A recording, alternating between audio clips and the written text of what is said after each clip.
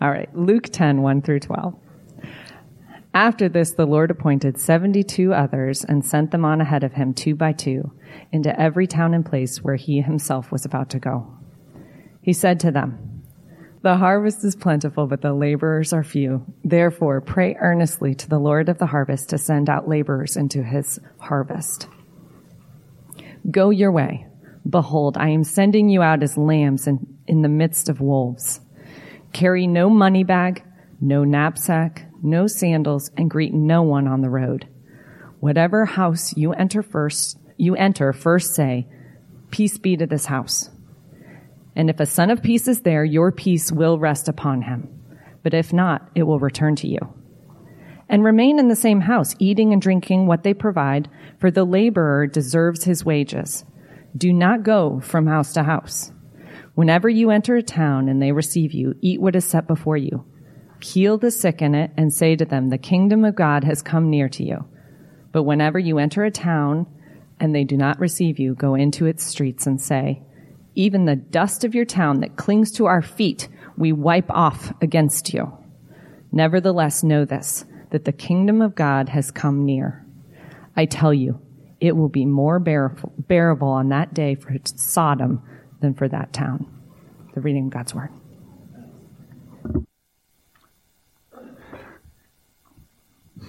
Nice concentration, Sarah. It's awesome. Awesome. I was, someone said I was kicking my step this morning. I'll leave to join my family at the beach as soon as I finish preaching, so it may be a very short sermon.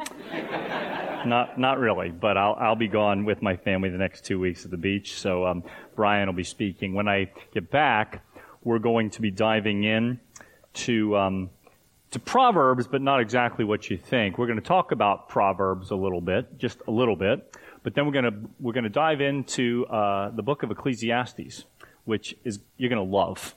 You're going to see Jesus in Ecclesiastes. It's going to be amazing. But Ecclesiastes is a book of Proverbs. So until we understand Proverbs, you can't really understand Ecclesiastes. So we're going to do that. And then I think we're going to then be in a gospel after we finish Ecclesiastes. I think we're going to be in the Gospel of Matthew for a number of months. So get ready. We're going to walk with Jesus for a bunch of months together. So that's kind of where we're headed. One of the things I've been thinking about as we close on our land and we're sort of in the very, very front end of building our own facility is how are we going to measure something's going to be a win? One of my heart and my questions for myself is how will we know if we are healthy and successful as a church, right? There's a lot of ways to measure that. And one of the things I heard kind of this week that really gripped me was it's not, I won't say it exactly right, but it's not the number we've seeded, but the number we send. It's not the number we've seeded, but the number we send. So I was like, well, okay, we sent one if you count that sort of traditional missionary. Leah's kind of the only one we've sent in that sense. And I felt like what the Spirit was saying was, no, you misunderstand. It's not sent across China. It's how many of us are going to be willing to be Jesus and share Jesus right in our workplaces, at desk next to us, school, the house next to us. And so as we begin kind of trying to establish a culture at our church of how do we become the sent ones? I grew up at the Church of the Apostles. When I was 9, my parents started an Episcopal church called the Church of the Apostles. Apostles is very pivotal to this passage that we just read. That word, apostello, comes from 2 words. Stello meaning sent in Greek, and apo meaning away from, to be sent away from. Right? So in some cases, missionaries are sent away from their homes. All of us who want to be apostles will be sent away from comfort if we want to take the gospel to the people who need it the most. So as we begin to work at, you're going to be hearing over the next few months kind of this idea of, so where are you an apostle to? Now, we're not the 12 apostles. I know That's a different ball game. But the word is broader than that. Many are called apostles in the book of Acts, not just 12. The question is, are we going to take that seriously? And so before I left for my time away, I want to look at this passage in Luke chapter 10. I always saw the great delight in my kids' eyes when I'd say something like this to them. I'd say, and with a serious tone in my voice, would you go tell your brother I want to see him? I could see the glee, not in the one that was going to be gotten, but the sender, right? I don't know what it was, but they loved delivering that message. They could hear the tone, and of course, what would they say? They'd come and they'd say, hey, Dad wants to see you, right? The enforcer. Dad wants to see you. And the connection between if the sibling had said that, one of my sons had said that to his sister, and it didn't come from me,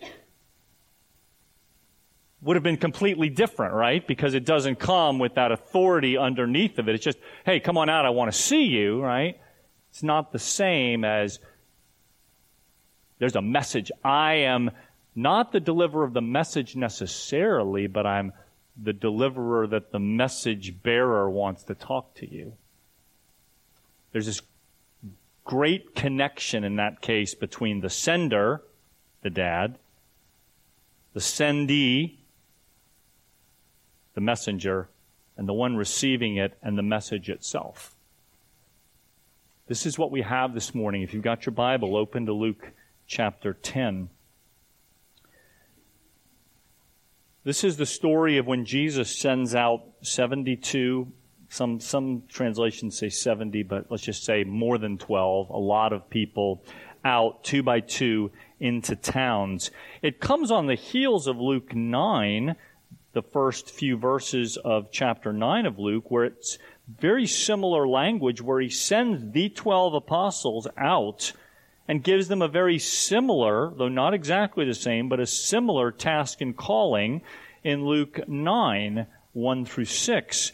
So in that background, he expands it now. He's not just sending these 12, the Peter and John and James and the guys we know their names of. Many people who we don't know their names of, he sends them out 2 by 2.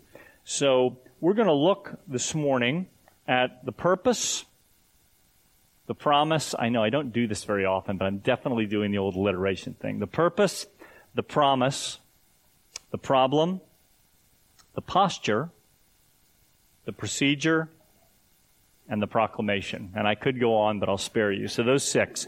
Purpose, promise, problem, posture, procedure, proclamation. I've read the Bible. I know these stories. And when I think of Jesus going out, here's my kind of, I don't know that I've thought about it a lot, but when I think about Jesus going to things, I think of him kind of getting up in the morning, kind of saying, okay, Lord, what should I do today? You know, kind of walking in the Spirit. Like, that's how I see it. It's sort of, I'm doing what I see the Father doing, right? So I just kind of get up and okay, Lord, do you want me to go to Capernaum today? Or whatever, maybe that day he had a plan to go, and along the way he finds someone in need, and he stops and he meets it. He just kind of operating in the Spirit, and I think he does. But when I read this passage, I was very struck by something. Verse 1 of chapter 10, the Lord appointed 72 others, in addition, I guess, to the 12, and sent them on ahead of him 2 by 2 into every town and place where he himself was about to go. You ever thought about that before? Let's just say there were 36 teams. You ever thought that Jesus was sort of an advanced planner, that 36 towns or villages or places that he had thought, now I'm going to be going here and this synagogue and this little village and this town, so you two go here? There had to be some sort of logistical plan like that. The Lord is not against logistical pre-planning. Have you ever thought about that? I don't think I'd ever really thought that there was a well-thought-out itinerary, perhaps, of where he was going to go, what he was going to do. That's not being led by the Spirit, right? Because we know Jesus was fully led by the Spirit all the time, right? And yet here he is planning out. And where does he send his followers? To places where he was going to physically show up. So first, the purpose. He sends apostles, because this is the word he uses. He sends them as an advance team to where he's going to show up. Okay? Keep that in your mind. Number 2, the promise. And he said to them in verse 2, the harvest is plentiful. In that day, this is an agrarian society. Everyone would have known what that means. When there is a harvest and there is a lot of wheat or grapes or whatever it was that you were harvesting, that is the time to work, the time to accomplish it's on, baby. The game is on. It can be, if there is a big harvest and you have a big field, now none of us, I don't think any of us here are farmers, but we can imagine when there's an incredibly large harvest and you're looking out and you have a limited amount of time because of weather or because of light or time, it's an issue to get that harvest in, right? And people say, oh, that's a good problem to have, right? I have that said about, like, I'll say to people, oh, wow, there's so many kids in the Sunday school classrooms we're out of space. And, the typical response is, oh, that's a really good problem to have. And you know what I think about to myself? Yeah, but it's still a problem, right? It's better than the reverse of I have no harvest, but it's still something you've got to deal with. The promise of the Lord is that there is a harvest. There are people who are ready to receive. And we think of, maybe in our culture, that everybody's hardened toward God. Can I tell you that's not true?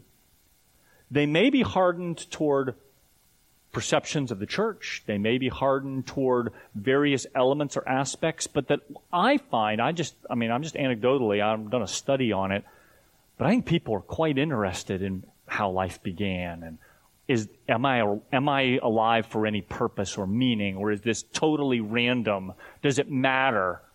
Is there a being, a God? They may not buy the gospel yet, but I think people are actually quite interested in a discussion on whether there's a God. I think the harvest is really ripe all over the world. Now, I know there are sections where people can be hardened toward it, but I think the harvest is no less available now. I think the promise is just as here now for those who have ears to hear and eyes to see. The problem, what's the problem? Not enough laborers. Chapter 10, verse 2. The harvest is plentiful, but the laborers are few. So if that's the problem, there aren't enough people willing to be apostles, willing to go. You say, well, I don't want to go to Africa. I don't want, the typical thing, like, oh, don't send me to Africa. Okay, let's make an agreement. Let's just say, I don't know if God maybe will send you to Africa. Let's just say, I'll just give you a pass right this second. You're not going to go to Africa. Will you go across the street? Okay, pass on Africa, right? Let's just lay that one down right now. Will you go next door? Do you know your neighbors' names? No guilt. I'm just asking the question. Do you have interaction, meaningful interaction with people where your faith impacts your conversation? And I'm not even talking about sharing the 4 spiritual laws of the gospel necessarily. I'm just saying, are we apostelos? Because I think the call, I think this message of this is the 72 mean it's not just the 12. We don't get a pass. I was an apostle long before I was a pastor. Right? I was a salesman. I did a lot of other things with my life. But I was called to be an apostle. I'm not saying I took every opportunity, but this is us. Right? My way of solving not enough laborers would be logistical. Right? Not enough laborers? Well, we've got to kind of come up with a program to get more people willing to go on the mission field or willing to do this or that. What is the Lord's response to the problem? Pray. Look at what he says. Go back, chapter 10, verse 2. The harvest is plentiful, but the laborers are few. Therefore, here's how you solve the problem. Pray earnestly to the Lord of the harvest to send out laborers into his harvest. Earnestly pray. He doesn't ask you to do anything else except these two things. Pray and go your way. Take your piece of the field and minister there and be apostles there. That's what he asks for. I think, again, we have this, we bought in sometimes to a mindset which comes from our world now, which is prayer is doing nothing, right? You'll see a response when people say, I'm going to pray for you. Well, actually, why don't you actually do something instead of just praying, right? It's a complete misunderstanding of prayer, as if there is a either pray or do something, right? It's not. We are to pray and obey, right? But to say, well, I'm not going to pray, I'm going to actually do something, what that means is, I'm the man. Because there is no God, it presupposes there could be no answer to prayer. Because why would we pray? There's no answer to prayer. We need as Christians to stand up and say, no, I will not be in that bifurcation of either pray or do. I will pray and I will do. And I challenge us. We need to be constantly praying and constantly obedient. And this is what he challenged his followers to do. Pray that God would send out laborers into the harvest. And then, verse 3, go your way. Go your way. He hasn't called you to do everything. He hasn't called you to reap every field. He hasn't called you to tend to every garden. He's called you to tend to the one you've been called to tend to. It could be your family. It could be in your neighborhood. It could be in your workplace. It could be in a myriad of ways. You're called somewhere. If you're going to take this Christian life seriously, you're called somewhere to be and to minister and to speak the love of Jesus. The posture. Verse 3, go your way. Behold, I'm sending you as lambs in the midst of wolves. I don't like that verse that much, just frankly. I'm just telling you, like, that, I've seen the movies, like I've seen the whole, wolf thing. It's just not great to be a lamb in the midst of wolves. Can I just tell you that? Like, it's not really a fair fight. It's not, you sort of think, well, maybe the lamb's really ferocious. It just doesn't happen, right? Jesus makes he doesn't sugarcoat it. So there's going to be a hostile environment. But that our manner, rather, he doesn't say, I send you out as a bigger wolf among wolves. And I think sometimes that's the posture that people rankle against in Christians, is that we feel like the Lord says, I send you out as the big wolf among all the other wolves. There's a great art to being able to have an attitude that's winsome and that's joyful and that's full of grace and truth, and be a lamb among wolves, being aware of the hostility around us. But that knowing that he was the Lamb of God long before he ever called us to be lambs, and that it is in dying and laying down our lives that in somehow the Lord's life is seen. It's not through winning. It's through dying, and it's through knowing that his life is stronger than death. In this world, we're going to win some battles, lose some battles, it's all that, but that he sends us with the most important message any human will ever hear, that there is a God who loves them, who sent his Son to die for them. Now, what they do with it is what they do with it. But that as a lamb among wolves, we would do well to remember that it's a soft answer that turns away wrath. It's interesting because it's the wrath of God we really don't want people to suffer under, and I think it's a soft answer that prevents the wrath of God to be heard. Sometimes we just have to say it gently, but with as much truth as the Bible is laced with.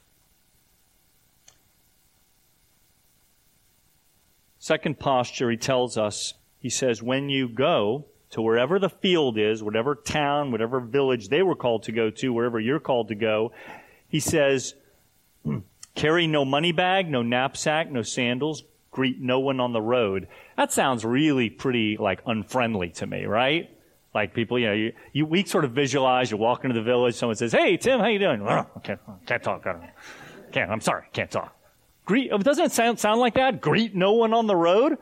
I always greet people. I don't care where I am. Even people I sort of think I know, I kind of nod at them or, whatever. That seems like, oh, okay, God, I just won't greet you. All right. Let's culturally back up a little second, all right? When you greeted someone on the road in this culture, it can take days. I could take you to a passage, and I won't, but there's a passage in the Old Testament where the prophets are told when they go, don't stop because you will be brought into their house for sort of a feast, and it's like a 7-day event. And he says, you have things to do. What he's saying is, when you're called, don't get distracted, right? Doesn't mean don't say hey to someone if you see them on the streets, right? It says it's too easy to get diverted. How many of you guys can my distractions have distractions, right? I always say, I work off a to-do list, right? And I always tell Nancy, by the end of the day, my to-do lists have lists because I just get so distracted with what I'm doing. When you're called to be an apostle, to love people like Jesus loves them, don't start doing your taxes. Do your taxes. I'm not saying don't do your taxes, but you know what I'm saying? When you're called to obey, there's a million reasons why either the enemy or our own flesh would pause on the road and just stop. Seize the day. Seize the moment.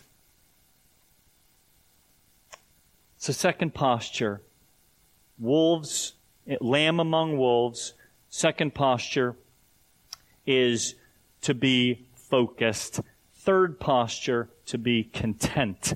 Says this, carry no money bag, no knapsack, no sandals, greet no one on the road. By the way, let me just back up on this one because we say, well, what do I do? Do I not take my wallet with me? I mean, how does that work? This is a sense of, for them, it was going to be a short-term trip, dependency on the Lord. But in Luke 22, just some of you may be aware of this, but Jesus says, when I sent you out, this is resurrected Jesus, when I sent you out with no money bag or knapsack or sandals, referring to this verse, did you lack anything? And they said, no, Lord. And he said, well, now let the one who has a money bag take it. Likewise, take your knapsack. Depending on the situation, the Lord may or may not determine the logistics of what you do and how you do it.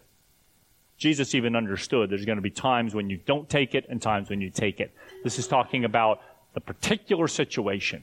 Okay? So let's not memorialize this in stone like we always don't take 2 pairs of shoes on our missionary trips. Okay? Let's obey the Lord. Let's be dependent upon Him. So the other attitude we come is contentment. Whatever house you enter in, first say, peace to this house. Extend blessing to whoever you are with. Extend blessing. When we lead, when the people we're ministering to, when we bless them with the peace of the Lord, it can be received as a blessing. If it's a son of peace is there, someone who's open to the things of the Lord, your peace will rest upon him. But if not, it will return to you. Remain in the same house, eating and drinking whatever they provide. The laborer deserves his wages. And there's some particular words for missionaries here, but I think for us it's a spirit of and an attitude of contentment. You may not like the assignment God gave you. Some of the people that I've been called to minister to and have ministered to me, we naturally might not be someone called to each other. Let the Lord determine. The procedure. What do? We've talked a little about this. They go their way to the village or the place they're called to with purpose and focus and discernment. And then what happens? Here's in verse 9. Look at verse 9, chapter 10 of Luke. He says, this is what you do when you get there. Heal the sick and say to them, the kingdom of God has come near to you. Later, we find out a few verses later when they return in verse 17, we also find out that they've been casting out demons. Lord, even the demons are subject to us in your name, he says. If you go back to the beginning of chapter 9 that I referred to when the 12 left, here's what he says. He called the 12 together, gave them power and authority over all demons and to cure diseases. So, all right, let's be intimidating real quick. So our calling is to heal the sick, cast out demons, right? I don't know about you, but that starts a little intimidating to me when I walk over to my neighbor's house. Let me try to give you a thing of this. Not that God can't and sometimes does minister in those ways. Jesus did three things essentially while he spent time on earth. What we have marked more than anything else in his ministry, these three things: healing of the sick, the freeing of people from demonic bondage, and the preaching of the word. That's essentially, if you had to wrap up the ministry of Jesus, almost everything he did related to one of those three things. What he's saying is, you be me to the people I send you to, and say to them, the kingdom is near you. Why? Because the things the king does are now coming into your world. Sickness takes many forms. We're called to be healers of the sick. Demonic bondage can manifest itself in many ways. We're called to help free people. And we're called to speak the truth of God's word. Now, how we contextualize that for the different situations, you have to depend on the Spirit. But I believe Jesus is calling these 72 to say, this is what I've been doing. Do what I've been doing. Would you tell people that they don't have to remain sick, whether it's in soul, in spirit, relationally? There's so many ways that this corruption of sin has happened. You can be free. You don't have to be under the oppression of the enemy, that there's a spiritual reality. And that the freedom that Jesus brings and the Word of God, just, again, you don't know exactly how people are going to respond, but when we come as lambs among wolves and speak truth, and the final thing here is this, the proclamation. After the procedure of being the ministry of the Lord, these twos that they were sent out, 72 people sent as twos. They were like a vanguard. They're like an advance force doing the work of the Lord. And they didn't say, hey, great things are going to happen when Jesus arrives. He says, I commission you to do what I did. And then, amazingly enough, Jesus was actually going to come to those towns and places, and they were to prepare for the Lord's coming in those places. Just like John the Baptist, prepare the way of the Lord. I would say to all of us, can we go places and be the preparation force for God in the lives of people who need them? Now, he gives us a perfect template. If people just say, I don't want to hear that stuff, then he says, okay, there's a proclamation. The kingdom has come. The kingdom is here. And it says in the end of this passage, he says, in verse 10, whenever you enter a town and they don't receive you, notice they reject the message, go into the streets and say, even the dust of your town that clings to our feet, we wipe off against you. Nevertheless, know that the kingdom of God has come near. I think that's tremendously practical and merciful. Now, there's a ritualistic sense of shaking the dust off and screaming. I don't think we're necessarily supposed to scream in the middle of your neighborhood, your cul-de-sac, I shake the dust off my feet. But it's a sense of, Lord, we're not trying to push. We're not trying to twist people's arm to the ground. I think sometimes when I look at how the culture views us, somehow we really want to just arm wrestle people to the ground and, put them in a headlock and say, accept Jesus, I'm going to bust your head against the wall. If people say no thank you, then I sort of, not literally, but I figuratively, I say, the kingdom of God has come near you. And I pray that one day your eyes will be opened. But I move to a place where the Spirit of God is received. I continue to pray for a softening.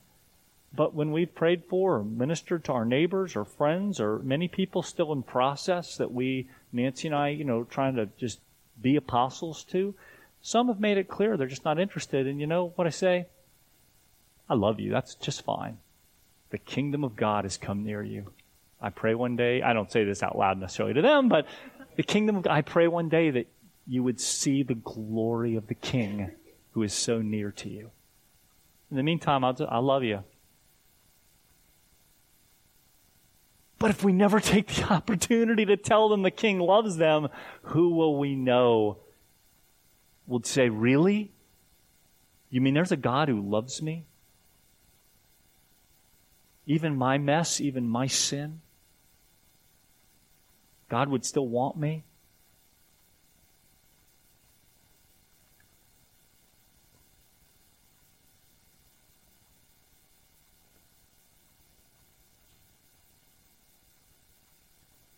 As we take the bread and the wine together this morning, and as we ask God's presence to be shown to us in this foot of the cross, where we're just there remembering His sacrifice, I want to ask you as you come forward, if you come forward to receive that, if you're willing to have that be sort of a commissioning to say, Lord, I'm willing to be an apostle. I'm willing to be a sent one, sent out. Then I would encourage you to do that. Because this is what will change our world. It won't be better churches. And I don't mean that in the sense of like we are the church. I do mean it in that sense. I mean, it's not going to be bigger, fancier buildings or better church services. Because if you haven't noticed, like the culture's not rushing Sunday morning to come. But they are incredibly thirsty for real believers who would really proclaim the message of Christ and then embody it. Would you pray with me? Lord, we are in awe of your love for us and your willingness to come and to become perfectly human to show us what it's like, because we know you were sent by God, that we're told that the Father sent the Son, apostello, certainly outside of your comfort zone, Lord, of being in that perfect communion with your Father, sent to us, end up as a lamb among wolves, slaughtered, Lord, for us, and that Lord, now you call us to follow in your footsteps. A privilege, Lord, and yet so difficult at times. Lord, help us to be willing to say yes and to be willing to be apostles, to go, and to know how, Lord, that we speak your healing, speak the freedom, speak your word to people. Lord, would you pull the rug out from under us if we're so married to our comfort that we wouldn't go to someone who looks different or whose views on stuff we would find difficult? Lord, would you send us to people who look different, who need us because they need you?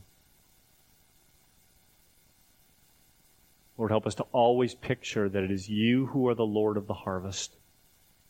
It's you who've made people ready to hear the message. Lord, so when you were on earth, the night right before you were betrayed, you took bread.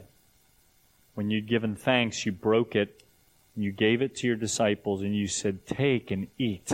This is my body, which is broken for you. Do this for the remembrance of me." And after supper, you took a cup of wine. When you'd given thanks, you gave it to them and said, "Drink this, all of you.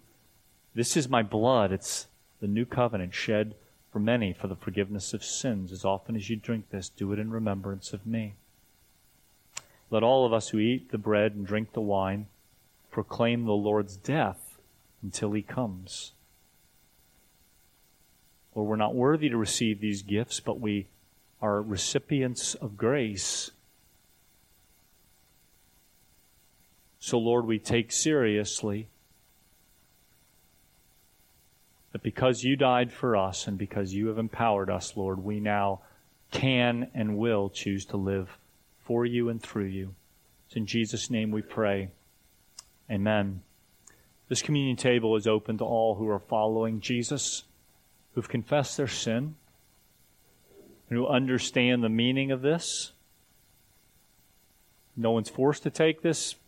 Please feel free not to. There'll be people up available to pray for you after you take the elements. And again, I would ask you, if you come and take this, to ask the Lord whether you'd be willing to see this as a commissioning to be an apostle, to be led, to be used, to be sent out in His name. Can I have those who are serving the elements come forward?